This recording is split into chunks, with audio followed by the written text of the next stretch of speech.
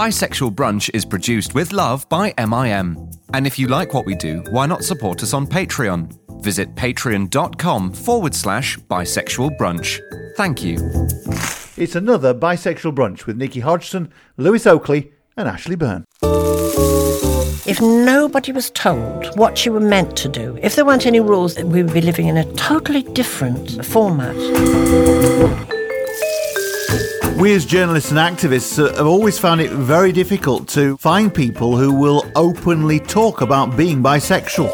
Just don't think there are enough bi perspectives on bi issues. I feel like we've got to talk about it because we're really comfortable doing that. It can be really intimidating. Bisexuality is not really understood because people have biphobic tendencies. And the second you mention bisexual, just their ears pick up.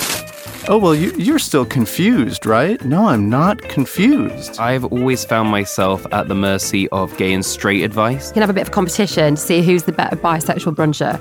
This is Bisexual Brunch. So it's another Bisexual Brunch, and we have to say that poor old Nikki has been a bit under the weather this week. We're hoping to record a little bit earlier this week, but what's been wrong, Nikki? How are you feeling? I'm okay. First I thought I had COVID, which luckily I didn't, so that's good. But then it just turns out that I have depression again, and I haven't had it for years, like at least 5 or 6 years. And I've only had it once in my life, badly, and I had antidepressants and it was fine. So I basically had to figure out what was going on, and then it felt very physical, but it isn't. It's a combination of things. So yeah, the doctor just agreed, go back on antidepressants, see how you feel. It's just lockdown, it's just getting to me, but I absolutely refuse to be beaten by lockdown. So I'm here and determined to just keep up with all the good stuff. But you do lead quite a busy life, don't you? I mean, as well as doing Bisexual Brunch, you're often on the news reviewing the papers at some ridiculous hour in the morning, and because you're a freelancer, aren't you? You're doing juggling lots of other different projects, and you have to do that, don't you, to keep going, keep moving, really, Yeah, anybody who's freelance knows, especially now, the feeling is you just don't let the work go, like everybody, because everybody wants to maximise what they're making. But the reality is, as a freelancer, sometimes you work past your comfort point or even a pain point. And I think I've basically just done myself in a bit, to be honest. So I'm just going to try and take it a little bit easier, at least till we get out of lockdown, until spring's here. I've filled my house with hyacinths as some kind of strategy. It does smell pretty disgusting at this point now. I do like them, but I don't like it when they're really overpowering and the house is a bit funereal. Well, this is now when you could do with getting this dog on a permanent basis, then, isn't it? Really. So the good thing about me not feeling well is that my husband has agreed to let me get a dog. So this is the ultimate news of the year, to be honest. Apart from us coming out of lockdown when we eventually do. So I've been in the thick of talking to loads of people, breeders, and it's really complicated getting a dog, There's so much to consider. It's not going to be I thought it was going to be I'd think about it and I'd have one here by next week, but it's not going to be like that. And Lewis, how's things going at your end? Are you still enjoying fatherhood? I mean, it's, I don't know if enjoying's the word. I mean, yeah, enjoying is the word. It's great. It is hard in lockdown. So we've got the 11-year-old homeschooling. We've got the 4-month-old not sleeping, working from home as well. It's a lot. It's one of those things. I'm trying to get back to some sense of normalcy. I wrote my first bisexual article of the year the other day, but the pitch for it. And I just haven't even found time to pitch it out yet. And I'm just what kind of bisexual activist am I? I'm just held down by babies and lockdown and work. It's just, I don't know. I think we're all getting there, right? With 2021, we're right, we've got to have a better year than last year. Just we must, but just trying to find the time to do it. And every day is Groundhog Day. I was saying to my other half, I was I really want to watch Groundhog Day because it really sums up the theme. Yeah, I'm ridiculously busy. All the deadlines that people sort of ignored in December and said, "Oh, don't worry, it's Christmas, celebrate, blah blah blah blah blah." And I kept saying January, February is going to be horrendous. It's exactly what it is. It's absolutely horrendous, and every year is exactly the same. Because I'm not freelance, but I run my own company, and it's just it's all a bit of a nightmare, really. But anyway, we've go on. Lewis? I was going to say, I do wonder, like, why it's so intense, because you could argue, well, now that you're not distracted by your social lives and you're just stuck in your houses, you can get it all done now. And it's not. It's like, yeah, I understand I've got more time, but I'm just, like, not getting this done. Have you made more stuff, or am I slower at the stuff? I don't know. No, it's like you need your life to motivate you. You need people, you need rest, you need dinners, you need drinks, you need all that good stuff. And that's what keeps you going with your work. You can't just work all the time, which is what most of us are doing. I work virtually 24/7 anyway on lots of things, but at least before I could at least just go out and have a coffee, have a little, there's things you can do, whereas now you can't really do anything. I mean, the mantra is you must exercise, but not socialise, I do miss you guys, actually. I was just thinking that, like, Nikki, how many cocktails have we had just joking about things at Ashley and you in Manchester? Too many. I miss those times. It's been so long. I think the last time, was that when we did the photo shoot for Bisexual Brunch? That was ages ago. That was a year ago. Oh my God. And my hair was really short, which you didn't like, and that's grown back, so that's good. You'll like me more. I would never have said I didn't like it. Don't you? But you didn't like it. I know that you didn't. But it's really funny and sweet. Okay. Oh God, I'm going to get in trouble for that. That's what's going to start the Twitter. No. They're going to come for me now. No, it's not. I'm teasing you. I didn't like it short either, actually, when I looked back at it. So everybody else was right. I mean, I was okay in the first lockdown, but I'm starting to feel now, it feels just a little bit as though you're in a bit of a prison cell in a way. Yeah. And I think, do you think as well, like, it's not just you, because sometimes you can argue, like, you're okay, but when, say, like, other people around you are not doing okay, it's like, oh my God, like it's one of those things, right, where it's like, that then has an effect when friends are calling you and telling you, oh my God, everything's awful. You catch feelings from people, it's real. So it's like you have to try and... So what you have to try and do in a group when some of you down is just focus on the positive and buoy each other up rather than dragging each other down, right? Yeah. As we do, buoy each other up. Absolutely. Well, one thing we've all got a little bit more time to do, I suppose, in a way, is actually catch up on TV and film and radio and various things, because... We have supposedly got a little bit more spare time, although I don't seem to have that much spare time, I have to admit, like you were saying. But the highlight of the LGBT sort of sphere at the moment in terms of TV and film is this new series on Channel 4 called It's a Sin by Russell T Davies. We've been talking about a little bit on Twitter, on Bisexual Brunch Twitter, and asking people what they think about it. It's on Channel 4, like his very first gay series Queer as Folk was on Channel 4 as well. Channel 4 brought it on last week and decided to make everything retro, so even the Channel 4 logos were back to the 1980s.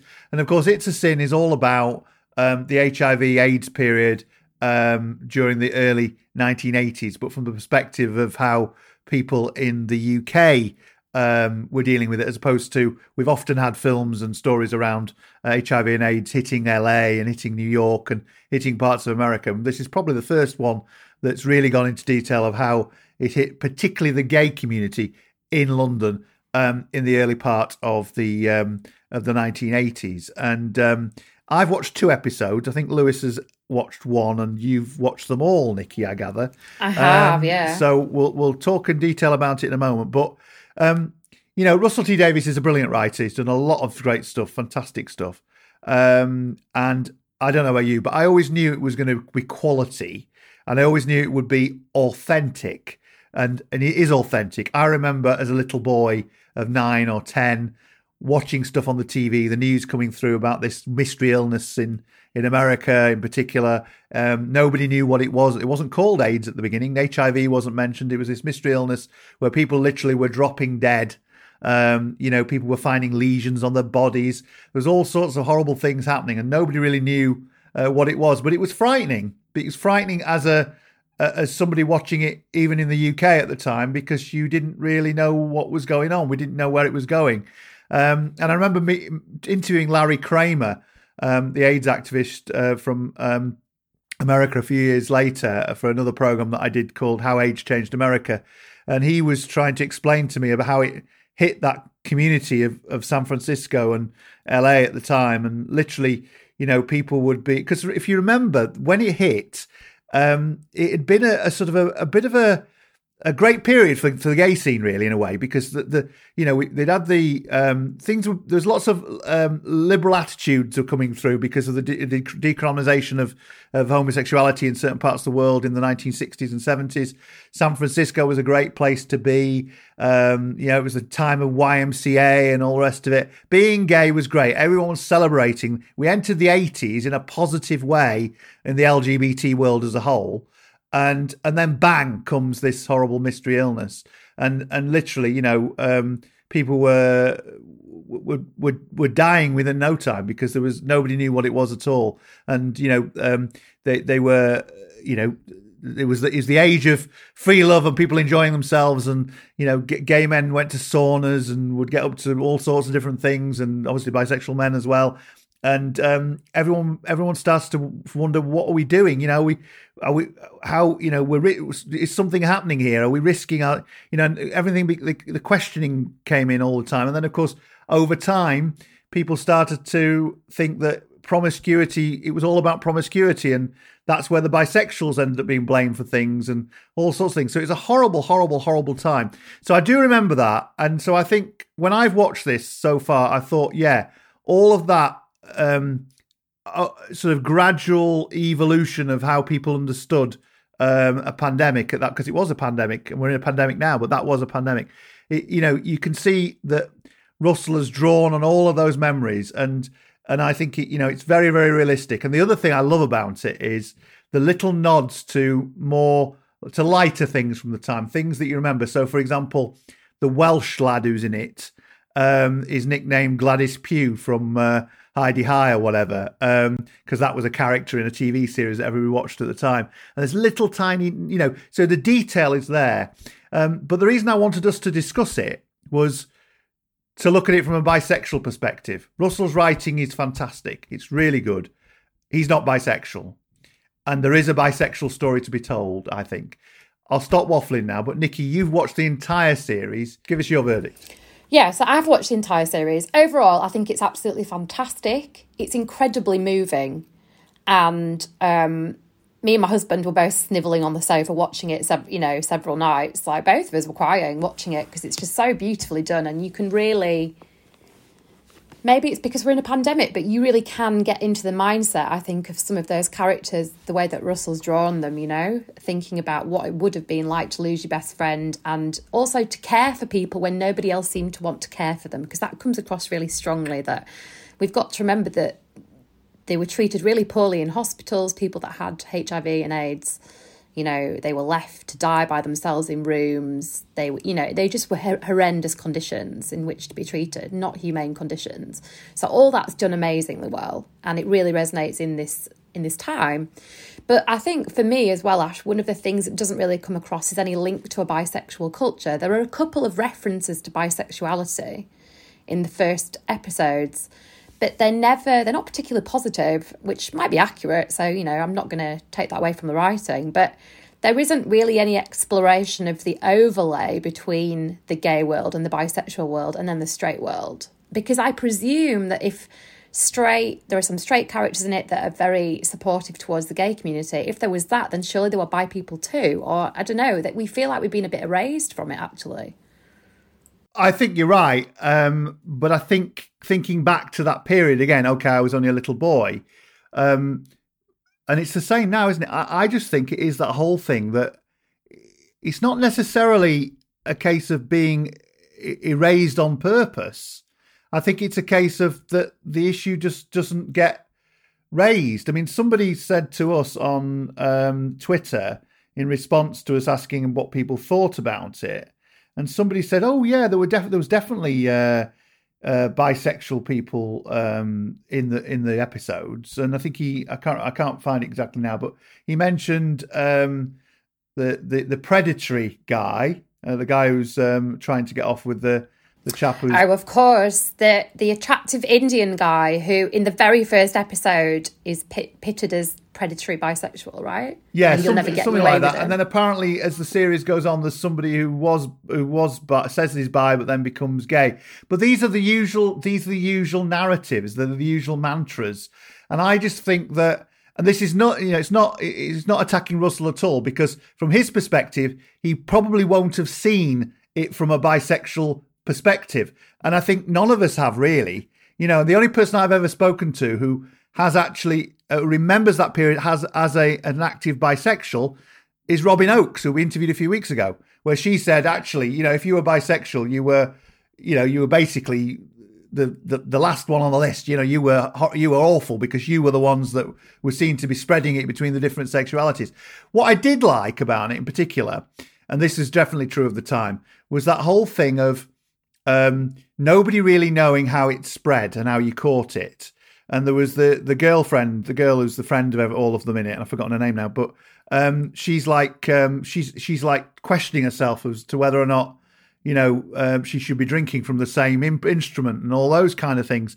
And that is exactly what it was like. Everyone thought that they could catch it in a variety of different ways. Something we've not really seen in this particular pandemic that we're in now. I mean, because I think we've known from the outset that it can be spread by droplets and all that kind of thing. But back then, nobody really knew how did you contract this deadly disease. You know what I mean? So it was a learning curve, and nobody was explaining anything at all. But yeah, my feeling is that I just feel I'm not going to go and say, oh, it was dreadful. It's it doesn't tackle bisexuality and it misrepresents us. I mean, some people on Twitter have said they were worried about it because they thought it would misrepresent bisexuality and all the rest of it.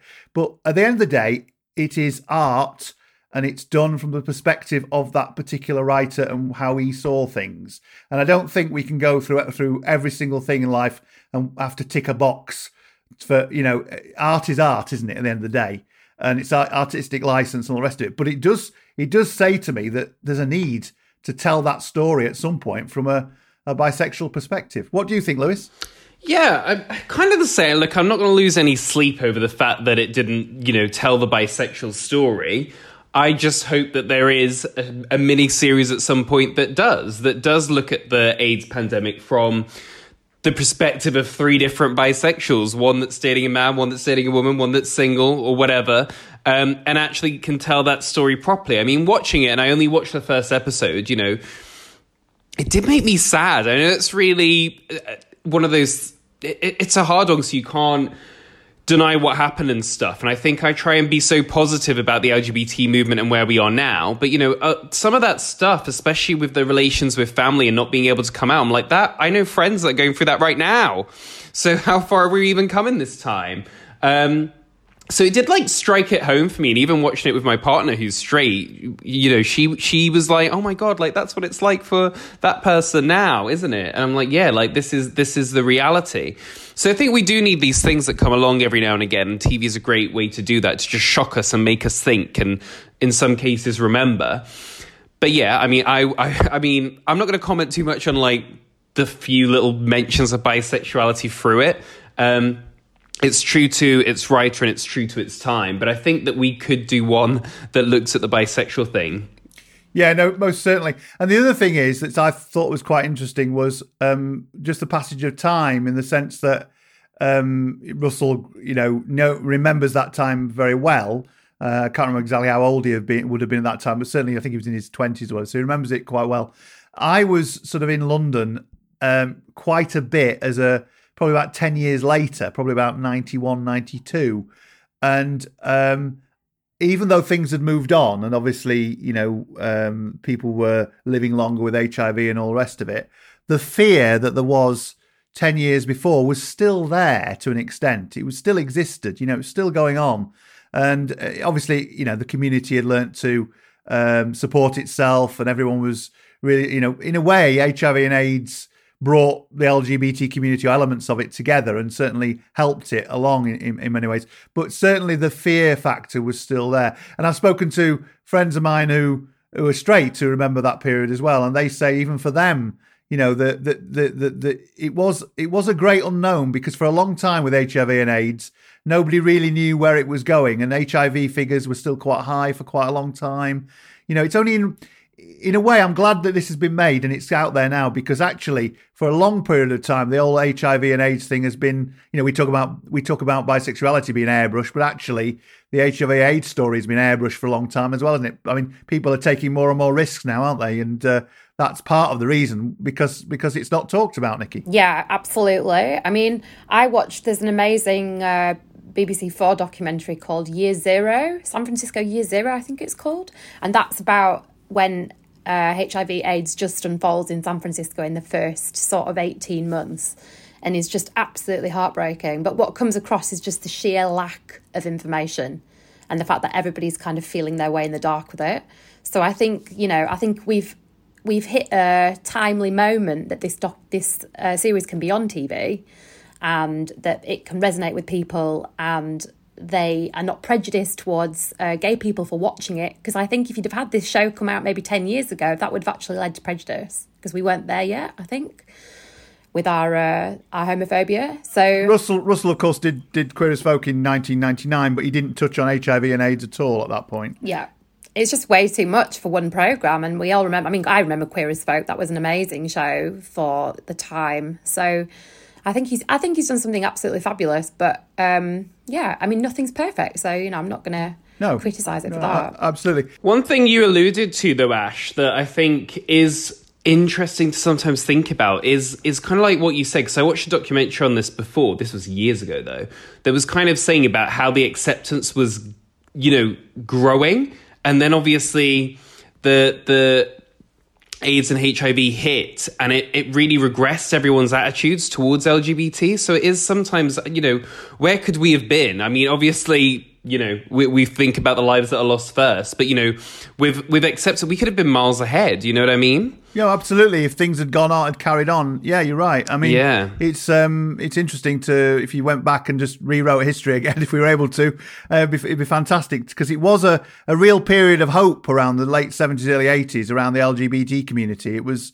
it's amazing, really, the things that were going on, and then suddenly, bang, this came along. But it does worry me a little bit that with the HIV/AIDS thing that we didn't keep the momentum going in terms of knowledge about it, because I do think there's a lot of young people growing up now who within the LGBT community don't understand the seriousness of what went on, and also the risks that they can still, because you can live for a long time with HIV and whatever, and you can have a life with HIV, but it's not a walk in the park. It's not easy, is it? You know what I mean? Well, it's like anything, isn't it? Once it stops being this, I mean, it's still a big issue, but once it stops being massive, people start thinking they don't have to take it as seriously, I mean, I'm really proud of the effort the LGBT community put in to really fighting it.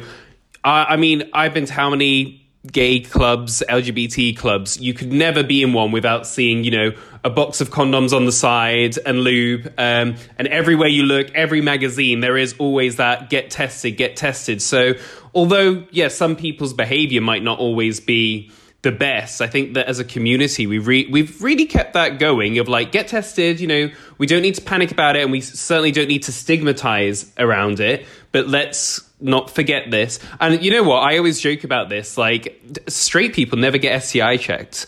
Like, LGBT people, it's literally like, I've actually been going like every 3 months at the moment. I know it's a waste of time. Like, I should really only be going every 6. That's the general conversation on the LGBT front. Straight people, it's like, what? I wouldn't get tested. What? Why would I get tested? I don't have anything. What? Did someone tell you something? I'm like, obviously I'm characterizing, but those are my observations. No, I think you're 100% right. 100% right. While we continue in that little vein for a second, I mean, just before we go on and talk about something else, let's reiterate. Basically, we think it's a good series, but we think that somebody somewhere at some point should do the bisexual experience of HIV/AIDS, because it was quite an experience for people who were living at the time who were bisexual. In fact, it probably kept a hell of a lot more people in the closet for longer, actually, if they were bisexual, I would have thought, at that particular time. So we'd love to hear from people. If anybody's listening who remembers that period, who was a teenager or 20-something or whatever, and they were an adult in that period who was going through it, and the fear factor, and you happen to be bisexual, please let us know, because we'd love to hear your stories. But Nikki, just a slight sidestep before we carry on talking about Russell T Davies, because he's been saying some other controversial things as well, and we'll be talking about that in a moment. But you had a particular moment that annoyed you at a fertility clinic recently. Is that right? Yeah. So my husband and I are thinking about having a baby, which is, I've mentioned that on the podcast before. And we went to a fertility clinic just to get some basic checks done, just check everything's okay. And everything was fine. And then the doctor dictated a letter to a secretary, which I got forwarded. And it started off by saying, I saw this very pleasant heterosexual couple in my clinic today. And I was like, what? Heterosexual? I'm not heterosexual. And I was so annoyed about it. And then I was like, well, for her purposes, you absolutely are heterosexual because you've got a husband and you want to have a child with him. But it really got my back up. I was so tempted to email the clinic and say, how do you even know that I'm heterosexual? You don't know that. You've made that presumption. And I know that in a medical context, those words are sometimes used slightly differently, which is what it has been done in this fertility context, but it still really annoyed me. And I'm still quite tempted to email the clinic about it. I think you should. Do you think I'm overreacting, guys? No, not at all. Not at all. Do you get why I feel a bit annoyed? Like, I get it's like, oh, babies, therefore... But it's just irritating. Well, it's just the fact that they're using the word heterosexual and just assuming that you're heterosexual. And that, to me, just says everything about why we're doing what we're doing, etc. Because people still don't get it, do they? They still don't get that there are different sexualities out there and bisexuality exists. Well, it adds into the whole invisibility thing, isn't it? And that's why we've still got these problems, because two men walking down the street holding hands is gay, and a man and a woman walking down the street is straight. So I don't know. I mean, yeah, like, why not? But maybe do it in a fun way. Be like, FYI. Yeah, I don't want to make a big issue out of it, but I mean, I just want them to know that it, if I've had a reaction to it, somebody else probably has. And if I don't speak up, then Yeah, I think if you pull them up on it, they'll never make that mistake again, will they? They'll be like, oh. Yeah, I think that's probably true. So maybe I'll just find a careful or fun way to bring attention to it. But it's deeper, isn't it? If they're saying that, then decisions that are made higher up are also influenced in this way, aren't they? Do you know what I mean? So, well, it just means that being bisexual is erased out of this this fertility experience, because you're either seen as gay or straight for it. Mm-hmm. And if you're bi, it's not an issue. It's kind of not regarded. So I think I probably should say something, but I'll just not get on my soapbox about it. I don't want to read the news and be like, bisexual writer has been arrested after storming fertility clinic and chaining herself to the door. Lewis, we all know that if the headline is ever bisexual writer has been arrested, it's going to be you and me. So Ash doesn't worry about it being that way around, do you, Ash? Not at all. You know what? I did once consider storming the offices of Twitter, and I was like, but I couldn't find anyone that agreed with me. No one agreed with me that I should do it. I was like, I need someone to egg me on, or I can't. Right, well, I'll always egg you on, because I always want you to get arrested, not me. But I don't think you need much egging on, increasingly. Oh, dear, yeah. Wait till we're out of lockdown. Well, still to come on Bisexual Brunch, we'll be hearing all about some controversial comments that Russell T Davies has been making. When I say controversial, not really that controversial, but they've been causing a bit of a debate within the LGBT community and elsewhere. We'll be hearing about that a little bit later on. We'll also be hearing what you think about our conversation last time around what you'd call a group of bisexuals. We'll be talking about that later on the programme as well. But before we do, after the break, and some important messages in the break, after the break we'll have our bisexual journey story this week. It's Andy Williams from Wales.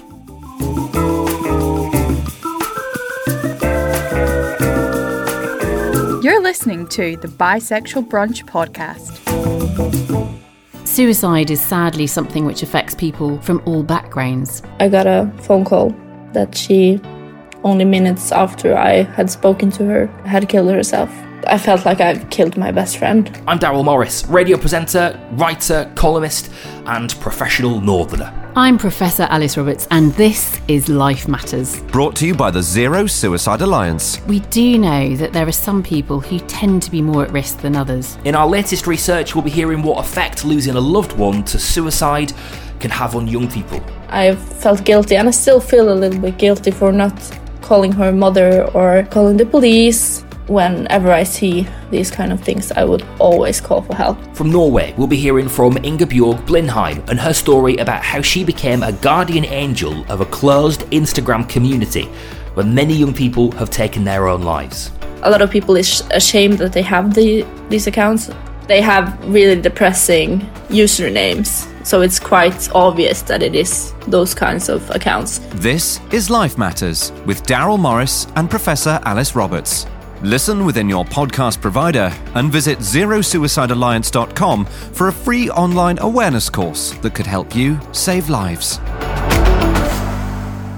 From the creators of Bisexual Brunch. Dale, how the hell did I end up here?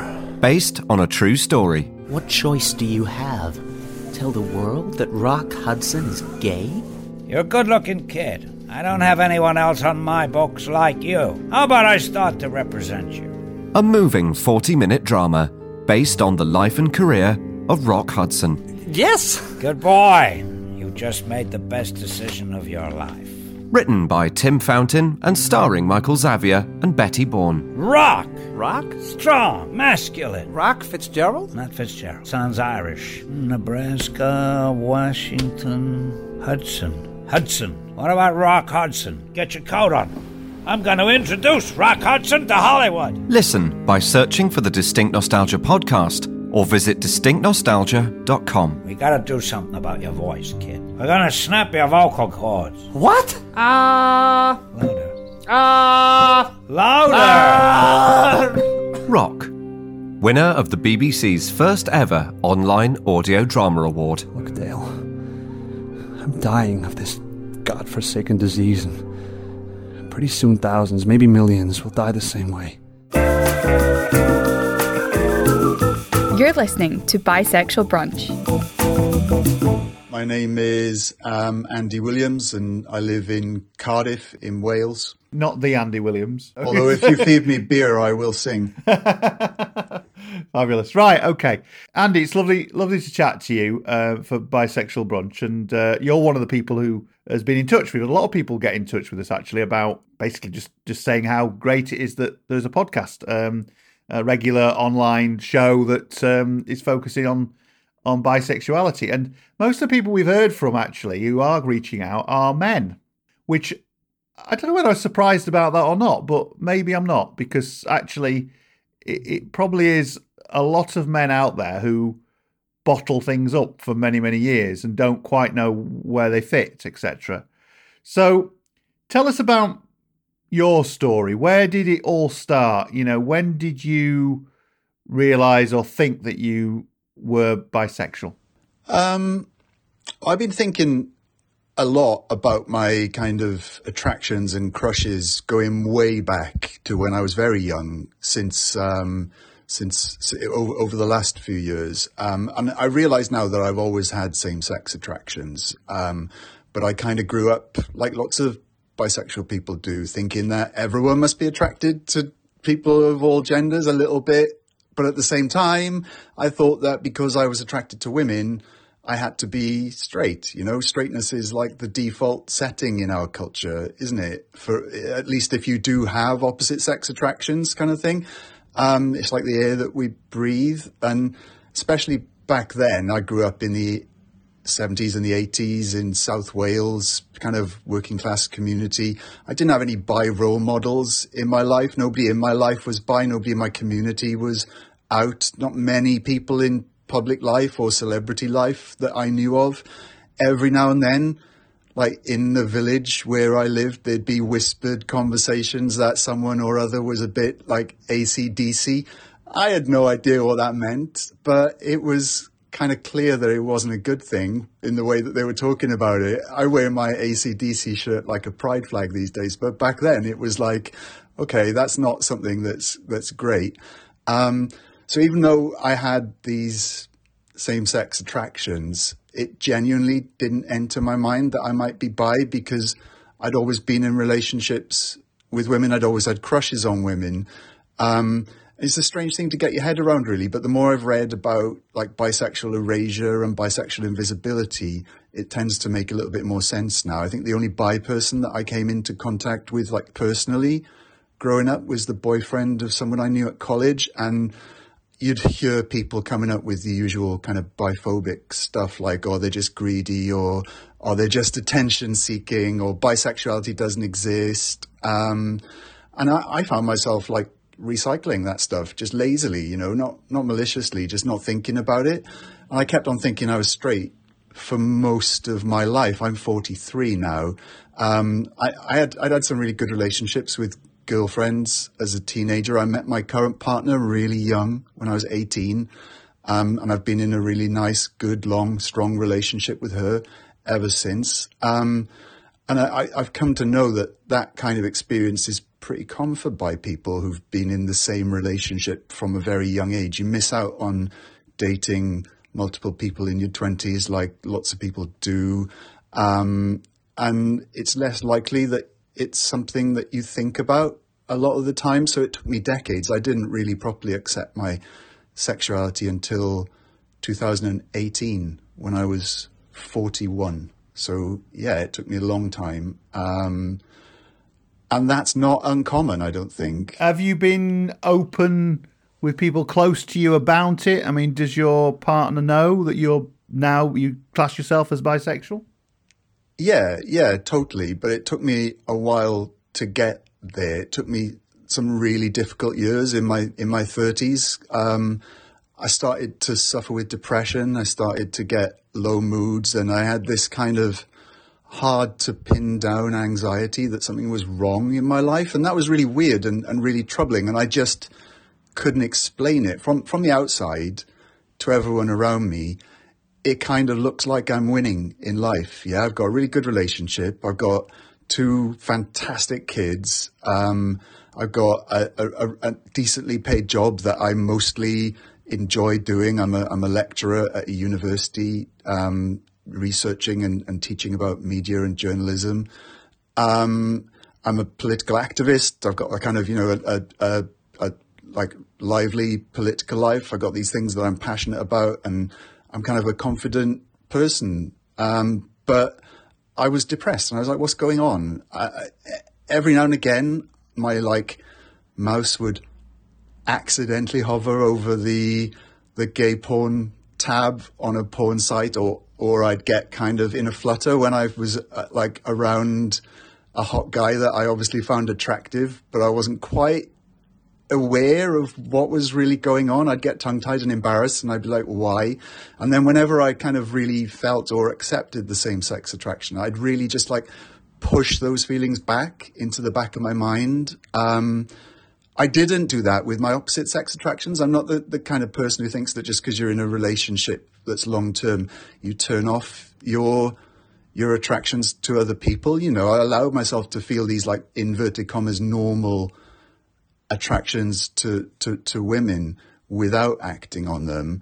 But when it came to the same-sex ones, my denial instinct, my repression of them, it was like ironclad. It was like almost I was like unconsciously some of the time telling myself, it's not worth going there. Why open that can of worms?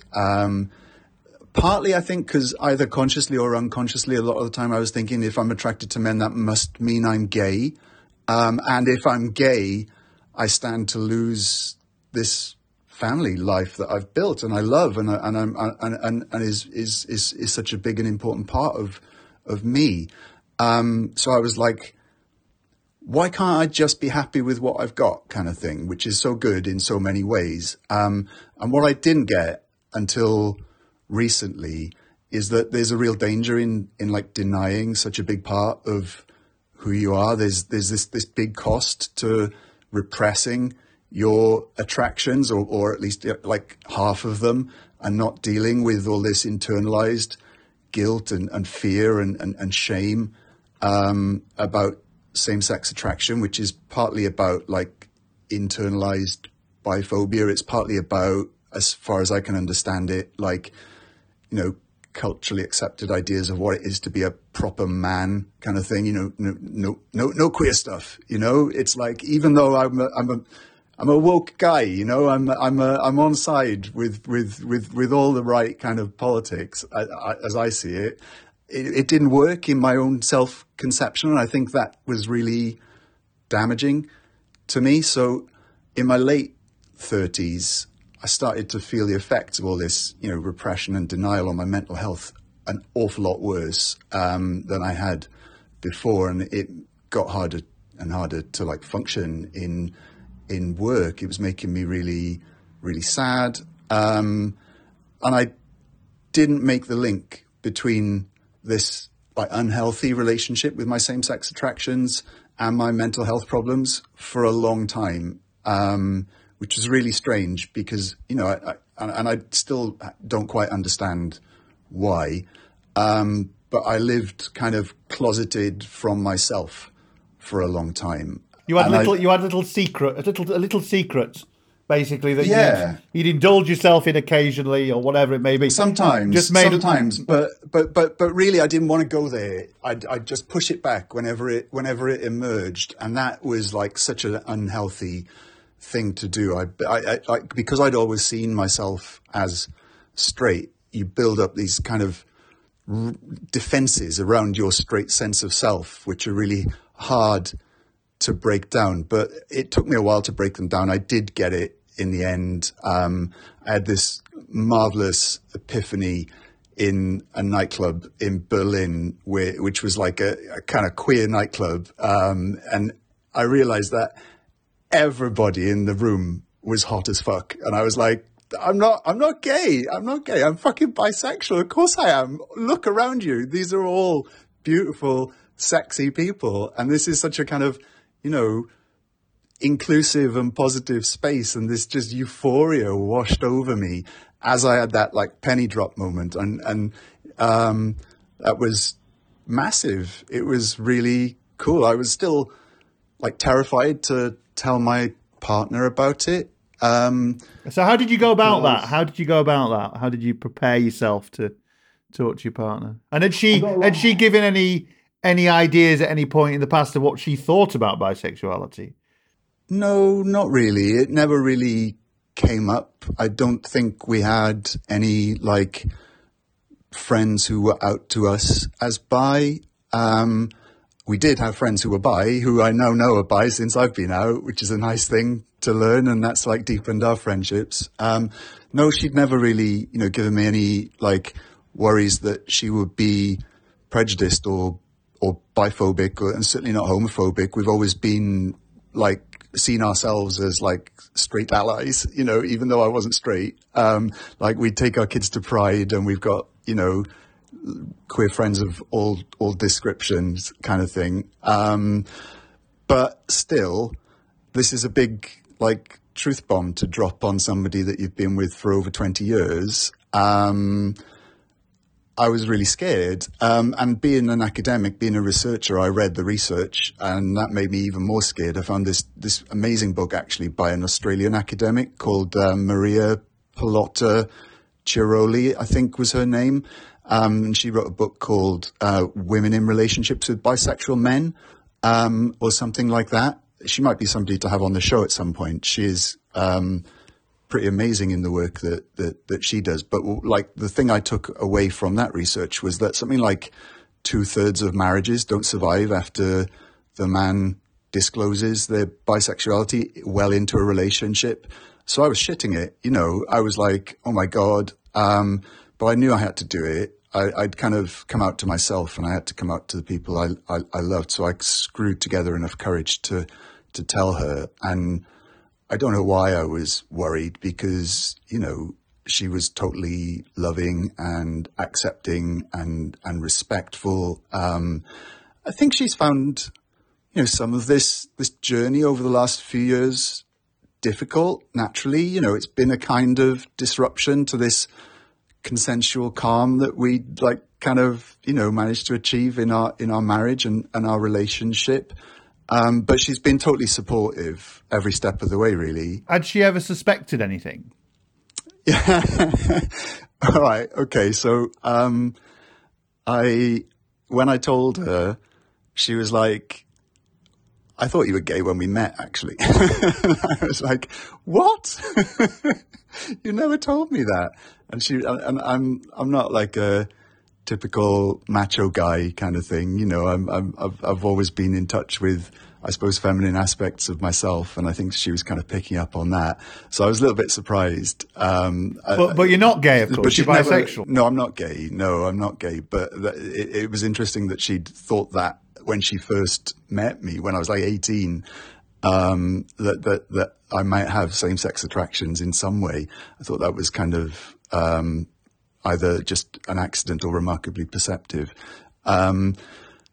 So I told her, and it was lovely, and I felt really like a weight had been lifted. And then I told my friends, starting with the gay ones, and I told my parents, and they were also kind of really accepting and respectful. And I've told my kids, because that was something that was really important to me, because looking back on it, I always had same-sex attractions, even when I was a kid. And if somebody in my life as a kid had raised this as a possibility, then I might not have been unhealthily repressing those desires for 20 years. How did your gay friends react?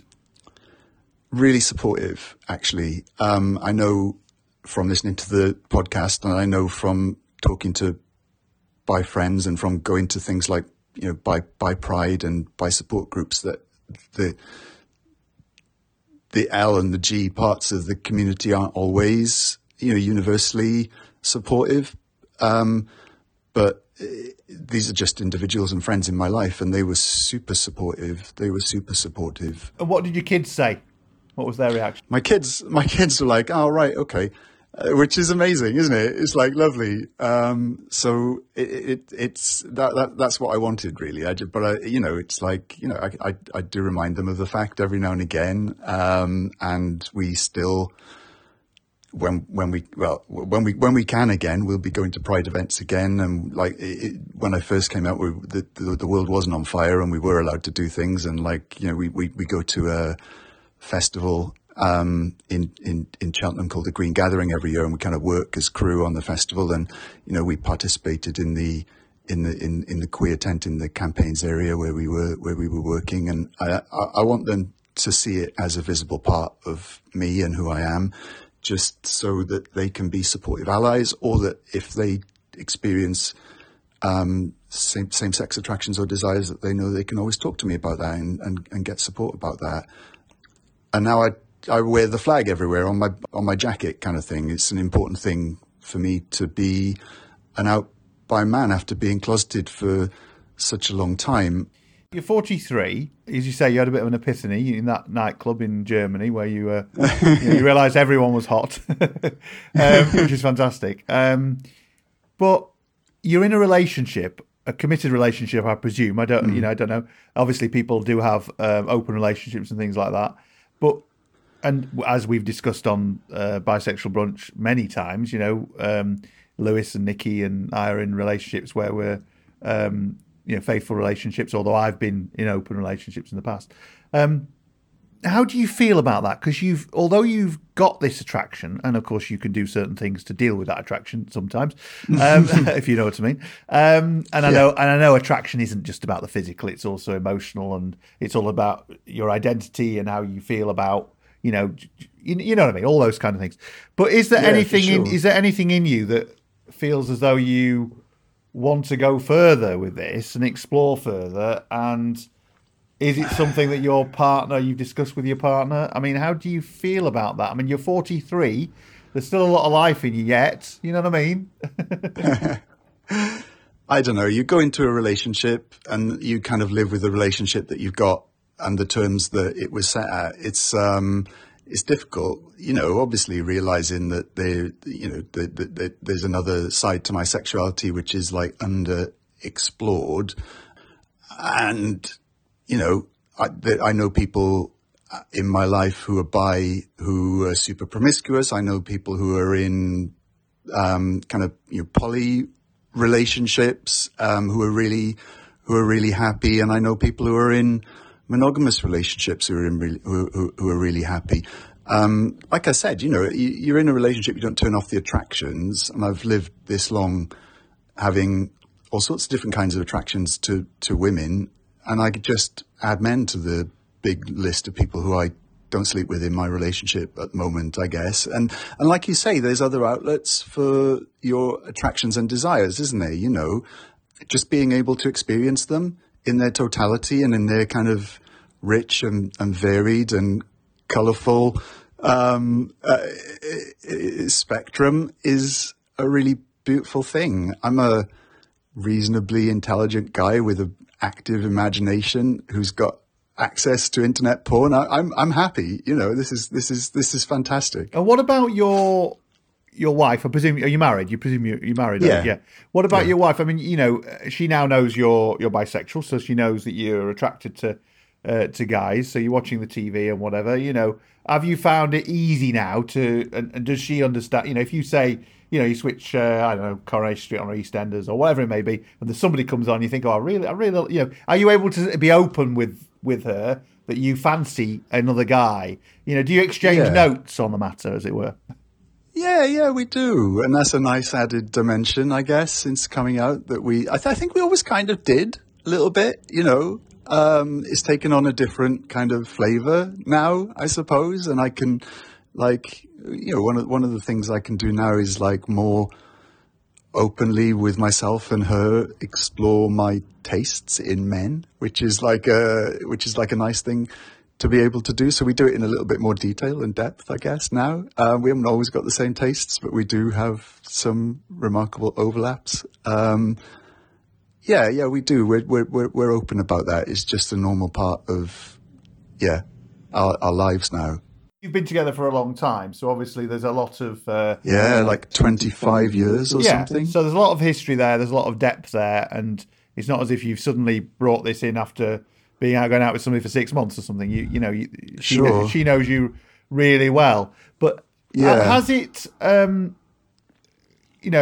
I hate to use binaries because, as you well know, listening to the programme, I hate anything binary. But has it enhanced the relationship, do you think? Being open and being able to be open, has it enhanced your relationship with your wife? Do you know, it's enhanced the relationship with my wife by making me happier. Yeah? I was going through such a difficult period, an unhealthy period in terms of my mental health. Now, I still have to deal with depression. Once you come out, that's not over. It's not like you come out and it turns off the depression tap and you're happy. I did have this euphoric 6 months, but since then I've had to really deal with it. But I never really sought help for my depression before and my mental health problems, and I did in the last year actually, and it's made me given me an understanding of how depression works. It's given me some tools to work with to kind of keep the black dog at bay, and that has made me a happier person and a happier spouse and a happier dad and a happier worker, I guess, and that means that I'm an awful lot easier to live with, and that has made the relationship an awful lot better. That's the way in which it's improved things. Now, you said that so did you say several people have come up to you and admitted their own bisexuality, have they, since you came out? Is that right? Yeah. People I knew who I didn't know were bi have been like, I'm bi as well. It's not something that I talk about a huge amount, but it's kind of cool that you are, and I like you better for it, kind of thing. And I've had more of a connection with people that I work with, some friends that I already had since coming out as bi, and I think having friends who are bi that I can talk about the whole experience with and just be with in the knowledge of our shared kind of unique outlook on the world has been a really positive thing about coming out, because if I hadn't come out publicly in the way that I did and to the people around me in the way that I did, that those friendships would have been less developed and less important and less friendships, really, lesser friendships. What do you think would have been different had you not waited or not been in a situation whereby there was so many barriers to you being able to come out, often hidden barriers, but the barriers are still there, in your 40s. If you'd been able to be openly bisexual from the age of, from very young age, from your teenage years, what do you think would have been different? I don't know. It's a really hard question to answer that, isn't it? It's like I have no idea, and I try not to think about it, to be honest, because it's like, I've had a really good life and I'm really happy with my life and where I am at the moment. Do I sometimes think, would it have been nice to have a different life with the knowledge of these, multivalent and varied attractions that I've got now? I don't know. I don't know if I'd trade it in, even if I could flick a magic switch kind of thing, because I don't think so, because I'm really happy with what I've done with my life. And, professionally, we've traveled a lot. We've had a family together. I've done lots of amazing, and important, I think, for me, political activism kind of thing. And I'd like to think I still would have done an awful lot of that stuff, but I don't know. I don't think so. But is it a problem, do you think? And presumably you'll agree with me on this. That you and several other people have contacted Bisexual Brunch, and actually Bisexual Brunch for some people has helped them come out, which has been fantastic for us to see that we're helping people in that way. But the majority of them are in their 40s. This is it's taking them till that stage to feel comfortable about being completely open about their sexuality, and that is it's a tragedy, and it's something which society needs to deal with, isn't it, really? Absolutely. And I think the existence of podcasts like yours is really helping with stuff like that. I think that some of the stuff that Robin Oakes was talking about how she is really optimistic because of the attitudes to sexuality and gender, and binaries in general among young people today. That's really heartening, isn't it? It's like, I think it's not an accident that people like me are feeling okay to come out at this point in time, kind of thing, as bisexual people. I think that's a good thing that we can hold on to. But it's absolutely tragic that society and culture, and things like bisexual erasure and bisexual invisibility were such destructive forces for so long, and that still most people don't really know what biphobia is, kind of thing, and how it works. It's terrible. It's a really terrible thing. There's so many. I wouldn't count it in kind of lives wasted, but I would count it in things like the mental health toll that it's taken on people. That's an awful cost to pay for internalized and deeply ingrained prejudice in a society, isn't it? Because we're talking now about this, and I've said it before on Bisexual Brunch about it being the tip of the iceberg. But if there's you and several of the people in the 40s who've been in touch with us about this and decided to be open about it, there must be loads of people in the 50s, loads of people in the 60s, loads of people in the 70s and 80s who've bottled it up all their lives.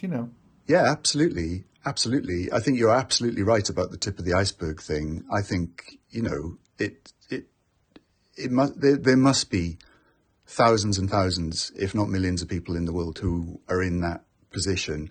The only heartening thing is that we seem to be at a moment where it's a little bit different for the younger generations. But I think the work that you're doing, raising this issue and inviting people to open up and interrogate their desires and maybe to come out, maybe not, depending on their circumstances, but to have an adult grown-up conversation about people in their 30s and 40s and 50s and 60s who missed out on this kind of golden age of acceptance among that this younger generation seem to be going through at the moment. I think that's super important. It's really important, and it makes me really happy that you're doing it.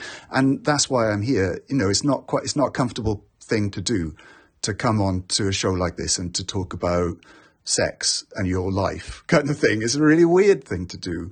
But the way I look at it is that I'm kind of privileged in lots of ways in my position. You know, I'm white, I'm a man, I'm in a reasonably well-paying job, which is pretty secure and supportive of people of different sexual orientations and gender identities.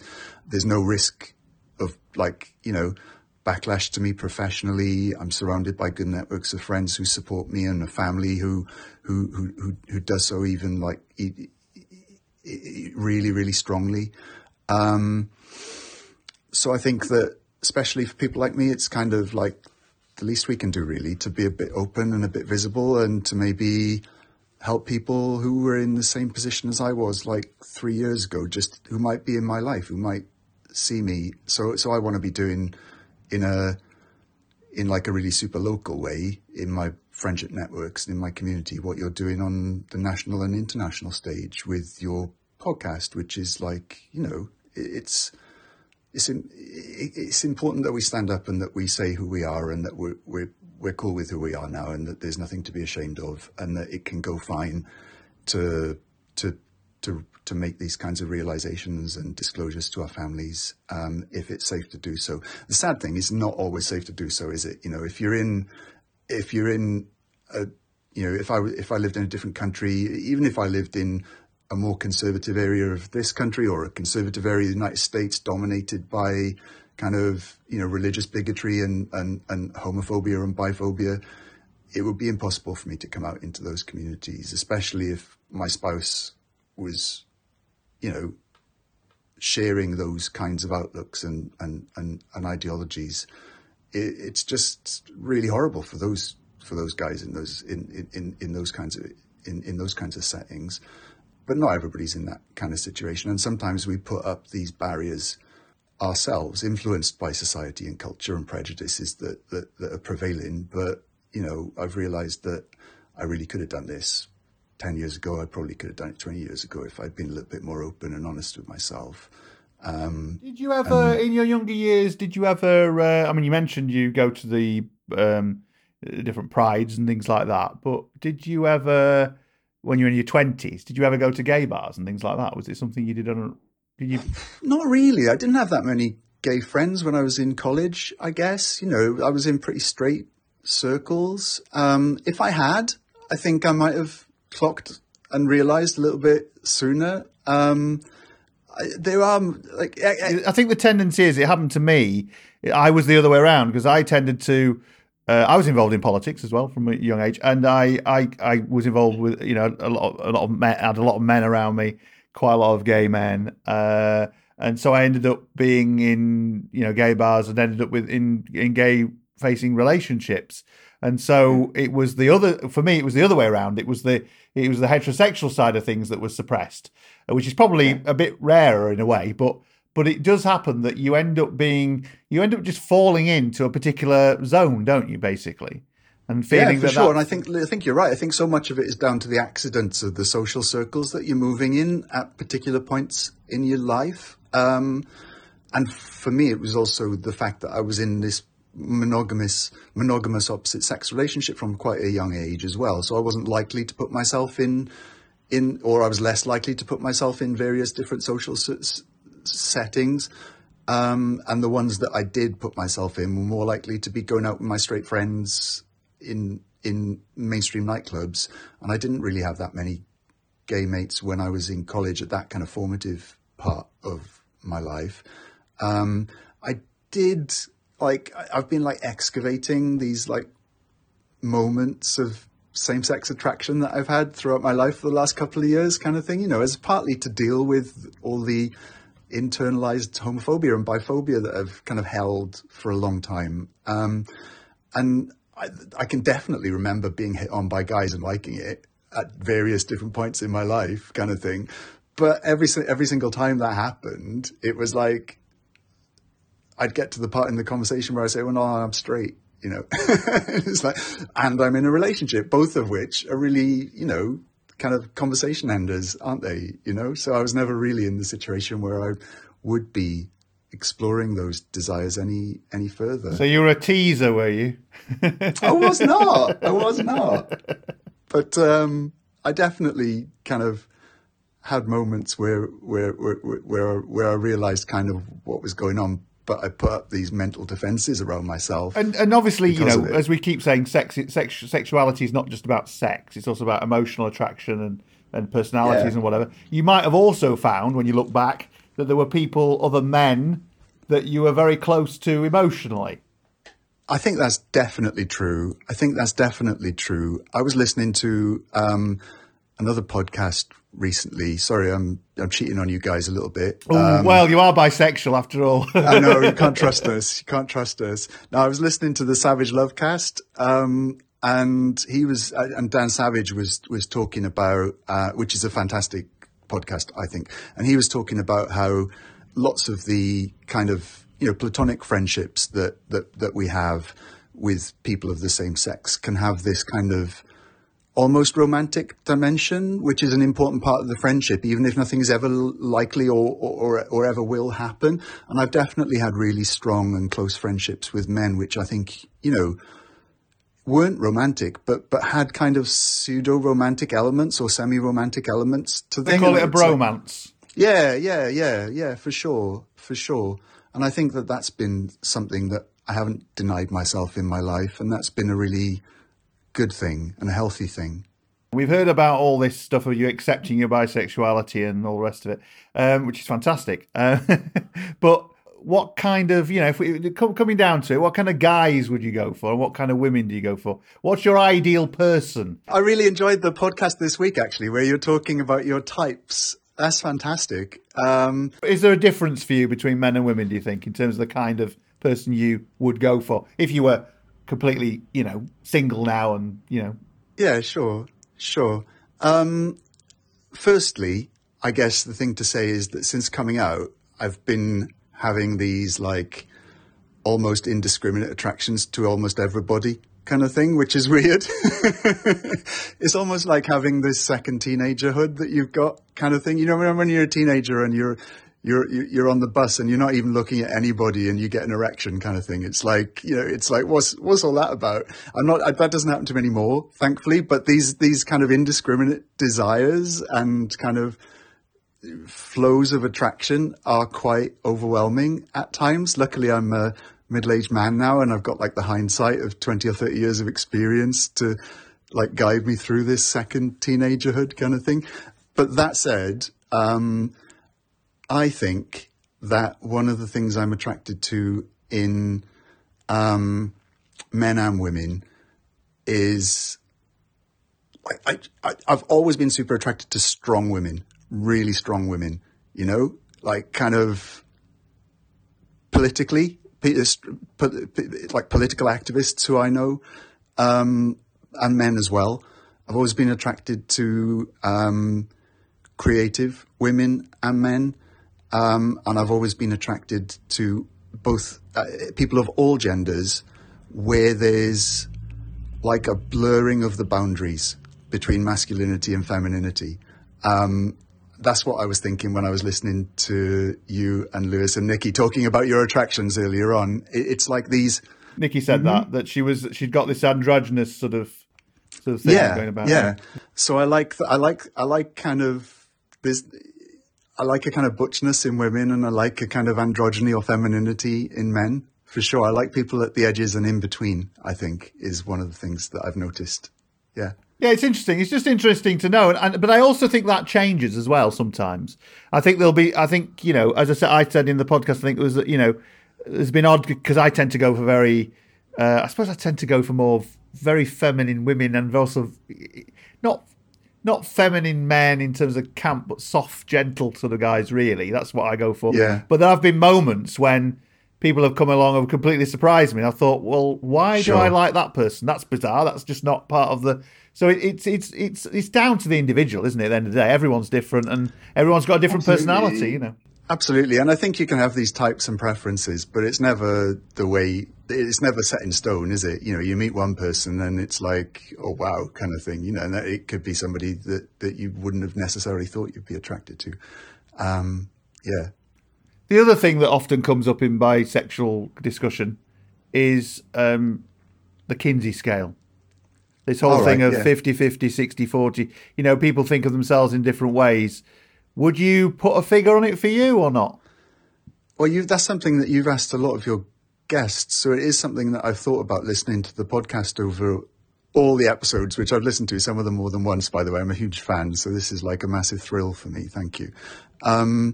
I think I'm pretty much 50-50, to be honest. And I don't think, even though I'm in this, long-term romance and relationship that's monogamous at the moment, I don't think I have a kind of sexual or romantic preference for either. I can see myself or imagine myself in long-term romantic relationships with people of all genders.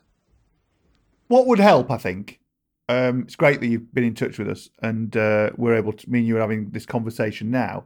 But I suppose what would help all of us who are bisexual, and I have to say that I can count on one hand still the amount of people I know very close to me who are bisexual.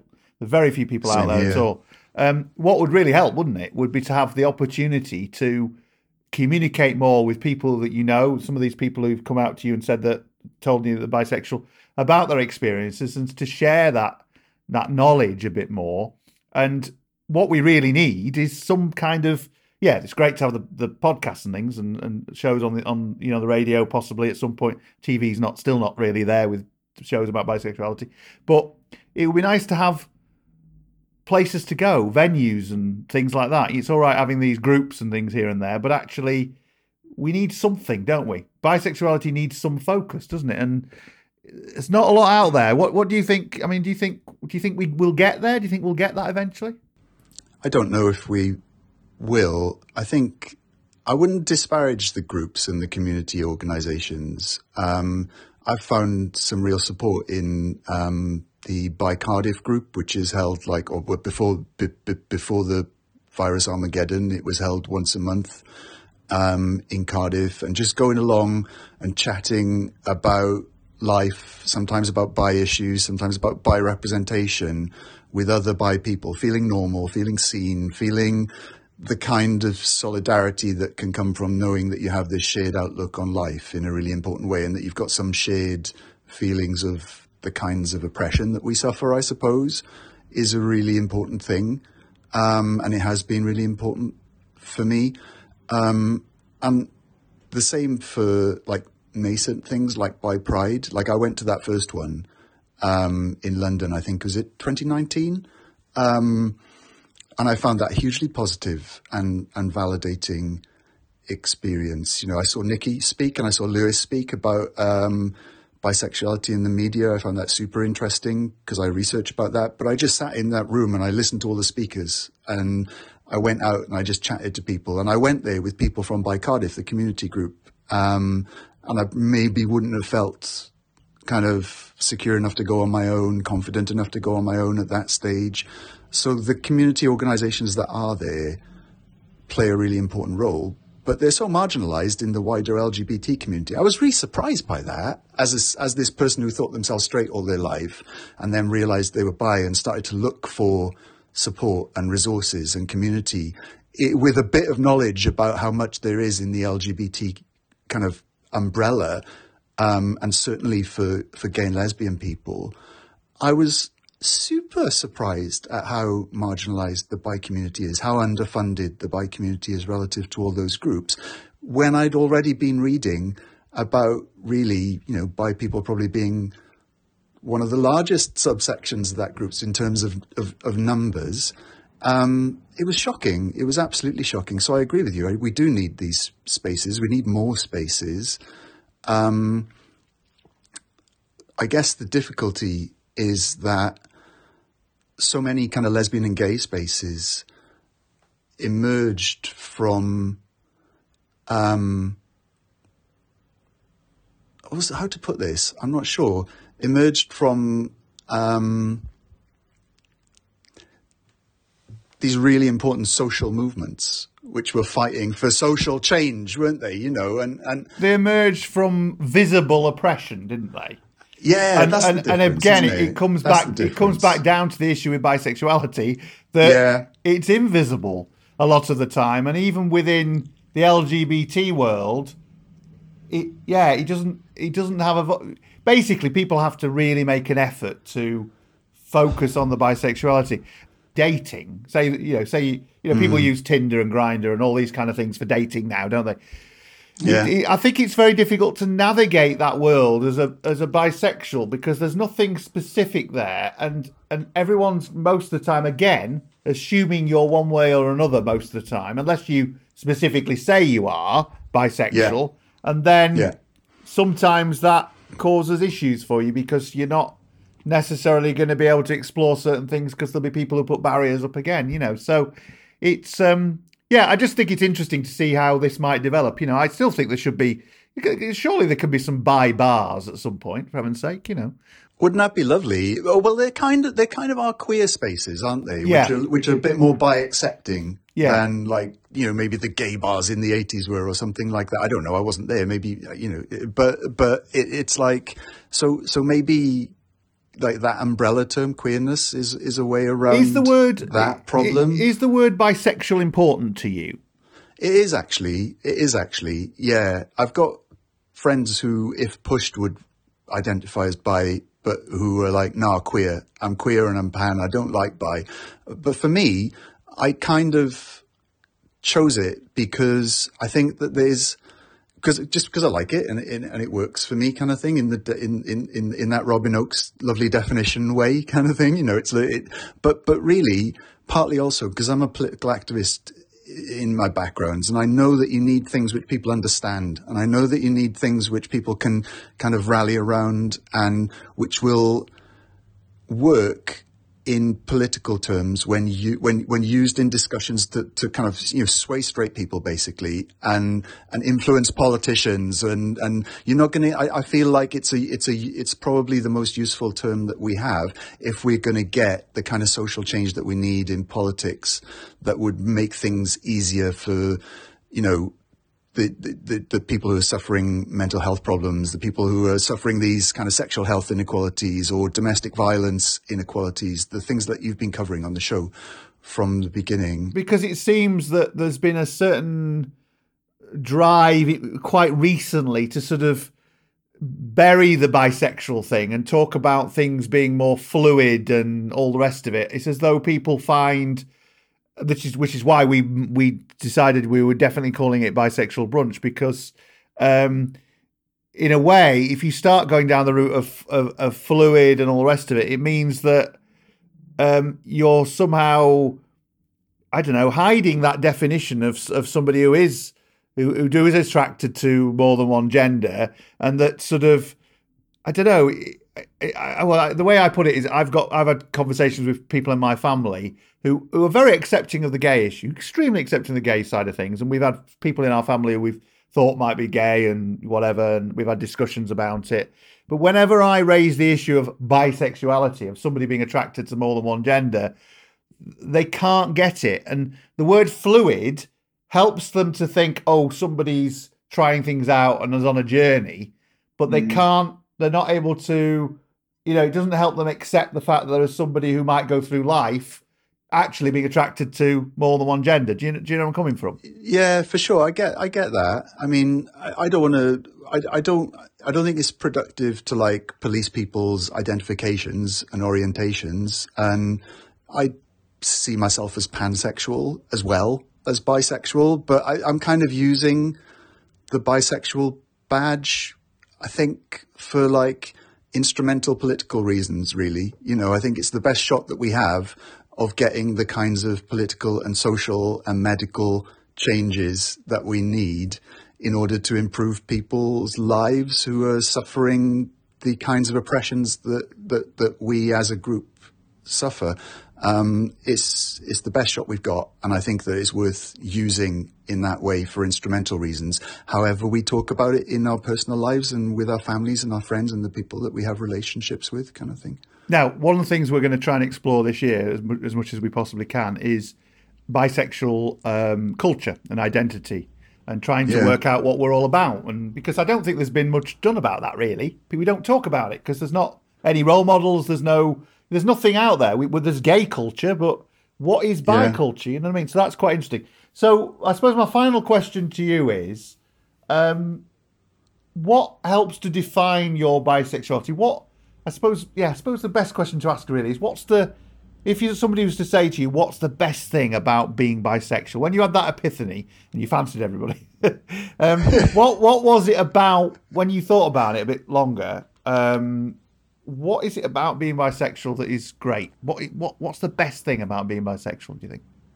That's pretty awesome in itself. We shouldn't disparage the fact that having the ability to feel attractions to people, irrespective of their genders, that is awesome. That is an amazing way to go through life and the world. But the more serious answer is that I genuinely think, and this was before I came out because I always felt these attractions, I genuinely think that the outlook that I have on the world that comes from my sexuality, that comes from my orientation, makes me and some others, and some other people like me, less rigid in the way we see the world, in the way that we see the world in important ways. And one of the ways that, just one example of that would be gender. Yeah. It's like gender norms and gender stereotypes are shown up to be even more bullshit than you kind of know them to be when you have this kind of outlook on the world, when you have attractions to people of all genders, and you realize that all the baggage that comes along with gender is so made up and so destructive in its effects, and can be so easily avoided in the way that we live our lives, and the way that we like Nikki talks about on the show about taking the bins out and the boys' jobs and girls' jobs things and stuff like that. I'm really glad to say that even before I came out, I wasn't like that, toxic masculinity guy. And I think that that's probably partly to do with my orientation and my outlook in terms of sexuality. So I think it makes us less rigidly affected by binary ways of thinking in general. And I think that's awesome. And I think that's one of our superpowers. Yep, fantastic. Andy, that has been brilliant. Lovely to talk to you, and great that you've been able to share your bisexual journey with us. I mean, it's you've been on quite a journey, really, haven't you? There's a lot gone on, and it's wonderful that you've got a partner that's happy with it all and accepting and all the rest of it. And I hope that carries on, and I hope everything goes really well for you in the future. Thank you very much indeed for talking to us. Thanks, Ash. I'm really pleased to be on the show. Bisexual Brunch is produced with love by MIM. And if you like what we do, why not support us on Patreon? Visit patreon.com/bisexual brunch. Thank you. Only on Distinct Nostalgia. When I ran out of children's books, I used to read from Woman's Own. Who knew a 4-year-old would be gripped by an article on cross-stitch? We're uniting the ages with Generation Games, a series of comedy and drama monologues and duologues coming exclusively to Distinct Nostalgia. Stories exploring connections, friendships, and relationships between people across different age groups, beginning with Missing You, starring June Brown and Sam Barnard. Mum thinks I need protecting, but I don't need protecting from love. Pity that social worker of his can't do something useful for a change. Contact the noise abatement lot. Put in a complaint. I like her, I said, and then silence. What's the problem? I asked. She'll take advantage of you, Mum warned. Missing You by Richard Vergette, with the legendary June Brown, only on Distinct Nostalgia. More than a podcast. You're listening to Bisexual Brunch.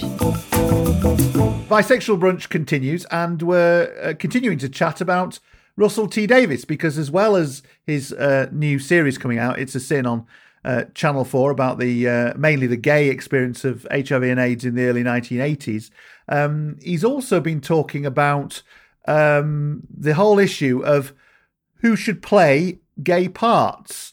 And he, remember, this is somebody who cast 3 straight men to play 3 gay characters in Queer as Folk in 1999. So that was then. But now Russell feels that actually it's time for gay to play gay, and that gay people should basically always play gay characters. He thinks things have moved on and that's the way it should be. And some people have said, well, what about straight people? What about gay people playing straight characters and things like that? And his attitude is, well, that's okay, because gay men have spent their entire lives, watching how straight people act, etc. And they quite easily play straight men. What do we make of this? I mean, my feeling is acting is acting, and I'm not bothered whether somebody is gay, straight, bi, or whatever when they play a part, as long as they play it as authentically as they possibly can. And I actually think there's something quite nice about people playing different types of people and learning about how they might be. They might not be able to feel 100% the way that person might be, but surely it's a good thing to. What do you think, Lewis? Well, I actually got asked this on a panel a few years ago at BFI, and they were asking, do you think that straight and gay actors should be allowed to play bisexual ones? And I think they wanted me to say, no. But I don't have a problem with it. My answer was, as long as they've done the research, as long as they've actually spoken to a bisexual, understand the context, and have done the research, then that's fine. But you don't expect them to do that with any role. I think it's a bit ridiculous. I can see his point, right? And his point is obviously, as a writer who casts big stars, why aren't you giving gay actors a chance, right? So that's the point, that we need to, make the world a bit better for gay actors. Fine. But to say that, only gay can play gay is just stupid. And if you relate it to only bisexual can play bisexual, then we're definitely not going to have our stories told, because I think there's probably only about 10 out bisexual actors. On the male side. I know there's a few more on the women's side, but it's a slim picket, right? But also, I think it's a really good experience when you get straight people playing LGBT roles, because I think first of all, just because there's more of them, they're more likely to be famous, have a bigger name. So when they then come to a role like this, that it brings more eyes to it. So, if you have a big star playing, a gay role, you're going to get more eyes on it. And that will change, obviously, as gay actors and bisexual actors become bigger and become A-listers and stuff. But we are where we are right now. But I also think, you think of people like Daniel Radcliffe when he did a gay role and he talked about losing his virginity as a gay man on screen. And I think sometimes when you've got an outsider coming in and putting themselves in that role, their press interviews are a lot more interesting than just, I did this great film, go watch it. When they can actually talk about, oh no, as a straight person, when I put myself in that gay bisexual role, I realized this. And then you've got big stars talking about it. So I think that there's actually, a value in some ways to having non-LGBT people play those roles. That said, the caveat being, of course we need to create opportunities for LGBT people to actually tell the stories themselves. It's just about balance. I don't think it's about being extreme one way or the other, but that's such a bisexual answer. But the problem today is that we're made to think in that way, aren't we? So Russell will have come out with this comment somewhere in an interview, and it'll be held up as being this very binary view, and everyone then reacts to it. The usual thing. We know all about this, don't we, Nikki? It's the general mantra of the media today of everything being binary. I presume you think the same way as we do. I'm sure you do. Yeah, I do. I mean, I have some understanding of Russell thinking that LGBTQIA actors have been underrepresented for years. So anything you can do to slightly even up the proportion of representation is probably a positive thing. So I imagine when he cast 3 straight men to play gay roles, he just wasn't given enough gay actors. That's what I imagine. I don't imagine it's that there weren't good options. I imagine they just weren't pushed through by talent managers or whatever. So I would hope that at this point in history, when he was casting It's a Sin, he didn't have that problem. Like, he should surely have had a large pool of gay and bi actors to choose from. That's my thinking. And I'm wondering if his casting experience has coloured what he's saying a little bit about that process. That's my thought behind it. I don't know any more than that, really. So. Well, he apparently all the gay parts in It's a Sin were played by gay people this time. Every single one. But I know actors several actors who are straight, who play gay roles, and people I've got to know. In fact, Craig Kelly, who played Vince in Queer as Folk, has become a friend, and it was a tremendous role for him, and probably he's done lots of things over the years, but he holds that role up as one of the biggest. He's got such respect for Russell and all the rest of it, and I just think to myself, and his character, the character he played, helped so many people at that time. There's a generation of people who see the three characters in Queer as Folk as characters they identify with, and particularly Vince, because Vince was the character he played was the sort of ordinary guy. He was working in a supermarket. He wasn't particularly camp. He wasn't particularly promiscuous. He was just an average guy who wanted to, live an average life. And I think a lot of, because at that point we'd had a lot of, not that there's anything wrong with flamboyance and all the rest of it, but we were getting to a point whereby that's all you tended to see. So it was actually quite nice to see somebody who was basically just an ordinary fella, you know what I mean? And the same with an actor friend of mine who works on Pobl You Come, which is the Welsh soap opera. He's played for 11 or 12 years the gay character in that, who, to be honest, is, there's very little. Yeah, he's got a boyfriend. I think he's got a husband now, and I think he's divorcing his husband or whatever. But the great thing about that program is nothing. There's very little made of the fact that he's gay. He just happens to be one of the residents of the street in Pobl You Come, and it's really quite nice. And so what I'm saying is, there are people out there who are straight who are playing some fantastic gay roles. There's also people who are very much gay who are playing straight roles. There's a guy in Coronation Street called Ron Mallard who plays Daniel, who's Ken Barlow's son, and he plays the straight role in that very, very well. He's not, he's not a really hard sort of guy kind of thing. He's quite a touchy-feely modern man kind of thing, but it works really, really well. And I'd hate to think on the opposite of this. We suddenly say that gay people can't play straight. But the question about bisexual people does come out in all this, because I think the problem is that there's two problems. One, I don't think anybody really ever asks or ever really finds out whether somebody's bisexual beforehand very easily, because it's still a difficult thing for people to broach or be upfront about or whatever. And the second thing is, I think it's even harder for people to understand what being bisexual is in order to play it properly. So I think we've got a lot of work to do on the bisexual front, really, in that area. I mean, it's a tough one, isn't it, really? Because until we get more awareness, until we get more visibility, until people recognise that the bisexuality really does exist, we're going to struggle to get those authentic interpretations, aren't we? Don't you think? Yeah, absolutely. And, with the writing as well, we need bisexual writers, and there are some great ones out there. And to Russell's point, maybe they're not being given the chance they need. We just have to keep pushing, guys.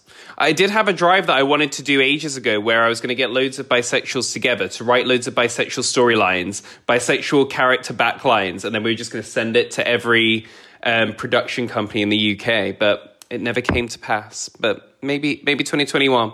Oh, that's a good idea. The one thing that I do remember when I was writing my first book is that it's a memoir about my sex life, right? So obviously, to me, I was going to write about my bisexuality. But I remember that the editor said to me, I think if you put that in as well, it'll just be too confusing. And that was the thing that was dropped. And now I look back and I think, how on earth did I keep quiet about that? But I was a first-time author. I didn't, how did I know that what I was doing a disservice to bisexuals? I probably should have done. I should have been more aware. And I really regret it that I didn't push harder on it. But the editor, the straight editor, very sweet straight editor at the time, was just making a decision based on, there's just too much to cram into the storyline. But then why was it that the bisexuality had to go? Drop something else, Do you know what I mean? I mean, I don't think that would happen now. That was like nearly 10 years ago now. So I think it would happen now. I think it would happen. Yeah, I still think there's a problem with people understanding bisexuality, largely down to the whole sex thing we've talked about many times before, the word sex in there. But yeah, I think they do. I think people just do find it too, because everything has to be simplified today, and bisexuality is so complex. But for me, that's what makes it fascinating. Can you imagine a drama series that was literally about bisexual people, young bisexual people in particular, but it could be any age, but, you know, going out, meeting people, getting to know people, the struggles and the issues that they come up with. And when you think about the issues and things we've talked about just in the first 17 episodes of this series, you know, can you imagine that in drama format? You know what I mean? I think it would be really interesting, the twists and the changes and the, you know, it'd be fantastic. And I often think I just think it's very disappointing that the TV, radio, film, writing world just feels nervous about it. I find it quite odd. Go on, Lewis. I was going to say, I'm excited for this reboot of Sex and the City to see if Carrie Bradshaw's learned anything about bisexuality in 20 years. You would hope so. They were terrible. She was a sex columnist and she didn't believe bisexuality was a thing. Her friend Samantha was clearly bisexual. She's like, oh, she's a lesbian this month. And then, oh no, she's back on the men now. So how did you get a qualification? Like, how? So let's see if she's learned. How did she get a qualification and how did she afford that apartment and all those shoes on a writer's salary? Because Lewis, you and I know that it's a far stretch. Because me and you don't have that lifestyle. I know. But I do wonder whether, again, it comes down to the issue of purely the issue of sex, in the sense that it's very easy now to see a gay couple, whether it be two men or two women, in a sort of heteronormative kind of way, in the sense they're in a coupling, they get married, they do all the things that everyone else does and all the rest of it. Whereas with bisexuals, although, yes, we know there are people who settle down in monogamous relationships and all the rest of it, but let's face it, a bisexual's life really, if you're going to look at it across the piece, isn't boring. There's lots of interesting things out there, and it will include an element of sex. They would have to tackle that issue in some respects somewhere along the line. I don't necessarily mean sex physically, but emotionally as well, and things like that. And I think that's where the problem comes, that they just can't get the head around that. And I also think there's an element of the happy ever after, right? So you look at most films and stories, and it's, you know, whatever it is, it's usually there's a happy ever after. And the happy ever after for bisexuals can look a million different ways based on, oh, no, they want to be single, or they want to be with a man, or they want to be with a woman, or whoever the person is, or whatever. And I think that when I was watching that first episode of It's a Sin, I was like, people are rooting for, they've come out, they're gay, that they've accepted themselves, they've found a boyfriend, it's they've won. Whereas I think with bisexuals, they feel like it's a bit trickier of well, are they having their happy ever after? And it's yes, they're happy. So I think there's an element of that in there where people need it really simple, beginning, middle, end. Unhappy, journey, happy. Yeah, you're right. It's because there is no... Yeah, there's no beginning, middle, and end. There's no easy answers to anything. You might get couples who I don't know, because we've never done research really, and I know there are a lot of open relationships in the gay world, but there are probably a fair few more in the bisexual or pansexual world. There may be more than, we don't know. I mean, we don't know the statistics, but I think people still find that hard to get their head round. They don't get it, you know what I mean? And so I think we've got a lot of educating to do, but all credit to Russell T Davies. I think he's done a really good job, and great to remind everybody of what happened back then. And I thought the characters were great. I mean, all the young guys in it. I don't know about you, but I recognise all of them as people I've known in the gay scene. There's those characters exist. You know what I mean? They are there. They're out there, aren't they? You know what I mean? The ones who are finding their way, and suddenly they're very timid, but then suddenly become very flamboyant and very, extra gay, as it were. You know what I mean? Which I thought was quite good. So yeah. Now, finally, then, last time we ended the show by talking about what you would call a group of bisexuals, because there doesn't seem to be a word for it. And Nikki, what was it you called it last time? I called it a fiddle of bisexuals, but I've decided that I don't think that is as memorable as it could be. So I'd like to rename that and say a discombobulation of bisexuals is what I'm going for now. And what does discombobulation mean? It means when you're all over the place at 6s and 7s and you don't know what's going on. Yeah, that pretty sums it up, doesn't it? And what was yours last time, Lewis? Mine was an eclipse. An eclipse. That's good. Because they're rare. Good. Have you thought of a new one? Have you got a new one? I was toying with a crossover of bisexuals because it's kind of like, in TV shows where they have a crossover and a crossover event. It's this epic thing. It's the best of everyone, but it's rare. But you get the best characters. And it's the same thing with bisexuals. You get the best ones. Right. Well, we asked people on Twitter about. Well, we didn't ask people on Twitter about it. Actually, they were listening to the show and offered their suggestions. So we had a pride of bisexuals, a blaze of bisexuals. Oh, that's quite good. And an orgy of bisexuals. No, that's too easy. That's too obvious. But I like a blaze of bisexuals. I'll buy into that one. And then somebody else said that they discussed it a while back about gays, lesbians, and bisexuals, and they came up with a gaggle of gays, a flock of lesbians, and a school of bisexuals. There you go. A schooling of bisexuals, yeah. And that came with various other comments on that particular day from various people saying that the last episode was such a good show. So we've been getting some great feedback and some lovely emails and letters, haven't we, Lewis, from different people, particularly guys who are in the 40s and 50s who say that this show is helping them to come to terms with their bisexuality. Quite moving, some of them, Lewis, aren't they?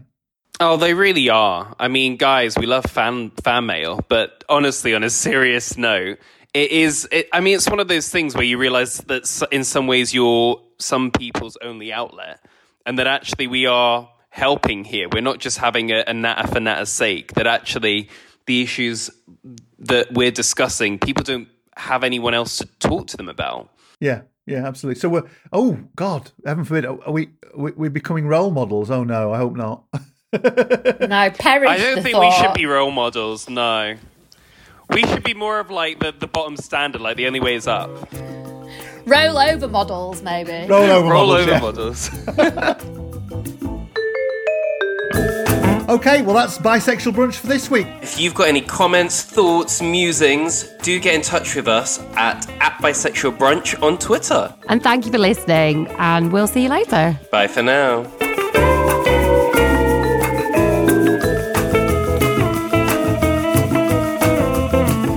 That's that then, and we just need Lewis's payoff, which has become now a standard part of the show. In the old days, do you remember the TV series Crossroads? Crossroads, whenever it finished right at the remember it had wobbly sets.